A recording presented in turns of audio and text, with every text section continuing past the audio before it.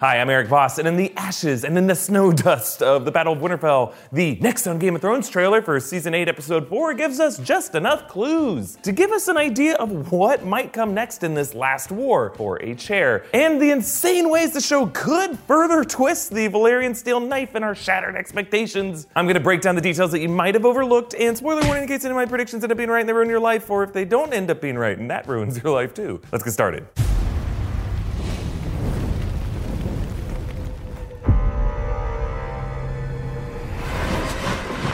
We have won the Great War.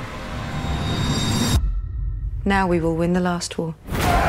The teaser opens with plumes of smoke and flame outside the walls of Winterfell. Later in this teaser, there's a shot of what this is. Bodies of the dead stacked up with Daenerys, Sam, Grey Worm, Sansa, Jon, and Tormund carrying torches toward this pile and what looks like some kind of ceremonial funeral pyre after the battle. This would be the second funeral pyre that Dany would have to use to burn a loved one after her Season 1 goodbye to Khal Drogo. Traditionally, the Northerners burn their dead to prevent the risk of them coming back as whites, but now that the Night King is gonzo, does burning these bodies serve a practical purpose or just a ritualistic one? I suppose it would be a lot of graves to dig, and the permafrost in that ground must be pretty sturdy. Perhaps they're still feeling superstitious that the Night King will return, or that he's not really dead, since there was only one witness, a fern. Perhaps the way the previous Three-Eyed Raven passed on his title to Bran right before he passed, the Night King could have passed on his leadership of the White Walkers to another figure at the moment of his death. And somewhere up north, there's a little blue baby crawling his way south. So the Northerners are like, we gotta burn everything just to be safe. I know. This sounds like the kind of crazy crackpot tinfoil stuff that those old grouchy Northerners would probably say to each other while they're burning their dead beloved family cat in front of their kids. The zombie babies come and burn it all! Now, I can't tell if that torchbearer behind Sansa is Arya or someone else. Maybe it's Alice Karstark. I just say that because it would make sense for Arya to skip this ceremony. She didn't stand with her family to greet Jon and Daenerys in the first episode of the season because she prefers to be a face in the crowd, scope out the situation before she reveals herself. And she just proved that she is way more effective in general when she stays in the shadows. The direwolf ghost is also visible, meaning he survived what was the dumbest Dothraki cavalry charge ever. Thank the gods. There's also a shot of Cersei Lannister, apparently the last villain standing on this series, overlooking her new Golden Company in King's Landing. The Golden Company is led by Captain Strickland, and they're composed of 18,000 infantry, 2,000 cavalry, which didn't seem like much before, especially without the damn war elephants they were supposed to have. Where's my elephant? I'll keep asking until I get it. But now that Dany's army is whittled down to some, rattled, unsullied, and a couple hole-filled dragons, it might be more of an even fight. Euron Greyjoy joins Cersei as she wears this new Lannister red wardrobe. Before, she wore black as the color of mourning for Tommen. But now she's back in her Lannister family colors to identify herself apart from merely being a successor to someone else. It's interesting how Cersei and Daenerys are seen in the color red this episode. Red and crimson both are in the color scheme for both the Lannister and Targaryen sigils, but it sets them up as dual figures with the same goal, both of whom are willing to bleed into their clothes to get it. It's like two women who hate each other showing up to a party wearing the same color. It's awkward.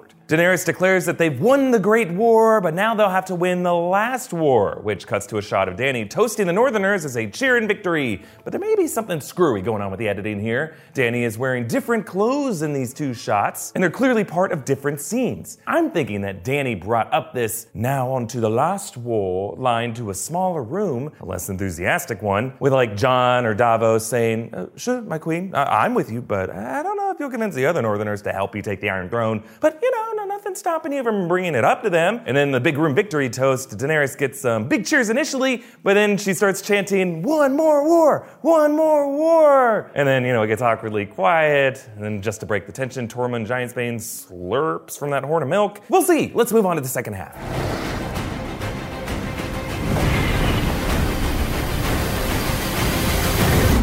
We'll rip her out root and stem.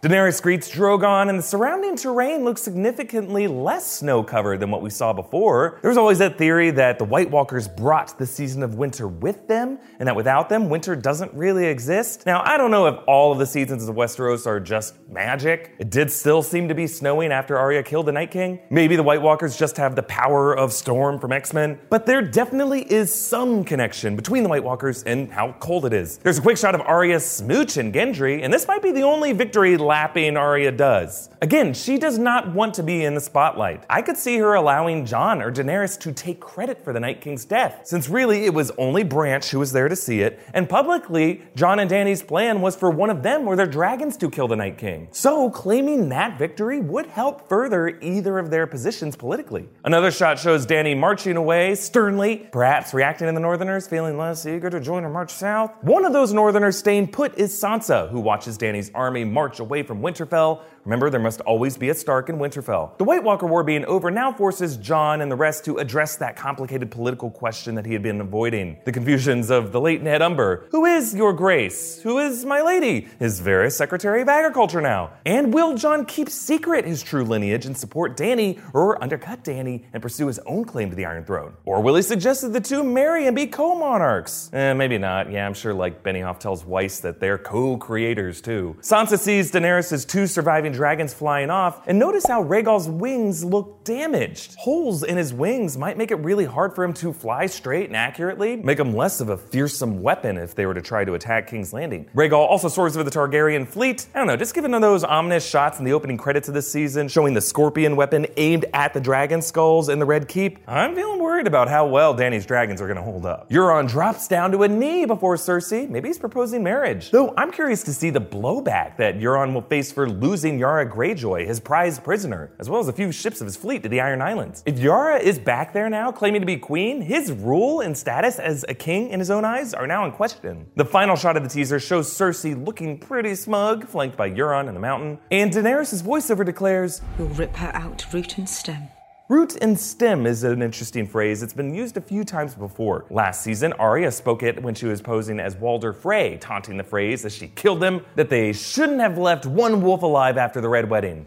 You should have ripped them all out, root and stem. And back in the first book, Maester Pycelle supported Robert's desire to assassinate Dany, saying, "Treason is a noxious weed. It must be torn up, root and stem and seed." Was he Dr. Seuss? So Cersei and her late husband's failure to eradicate the entire Targaryen bloodline, root and stem, is now coming back to her in a possible day of reckoning. But it also suggests that Daenerys' scorched earth dreams might be wishful thinking. Like, think about it. Root and stem, it's literal overkill. You can't erase someone from this earth. That was the Night King's goal, and he failed spectacularly. So while I would be surprised if Cersei Lannister survives this series, the seeds of her treachery will take root, and you could say they already have. Do you think the Night King could return, or is Cersei the more interesting villain anyway? Comment down below with your thoughts, and subscribe to New Rockstars on YouTube, and subscribe to our Game of Thrones podcast, Westeros Weekly, wherever you get your podcasts. Follow me on Instagram and Twitter at EAVoss. I'll see you guys after I finally take a stress nap. God, I hope they don't do anything to Ghost while I'm sleeping.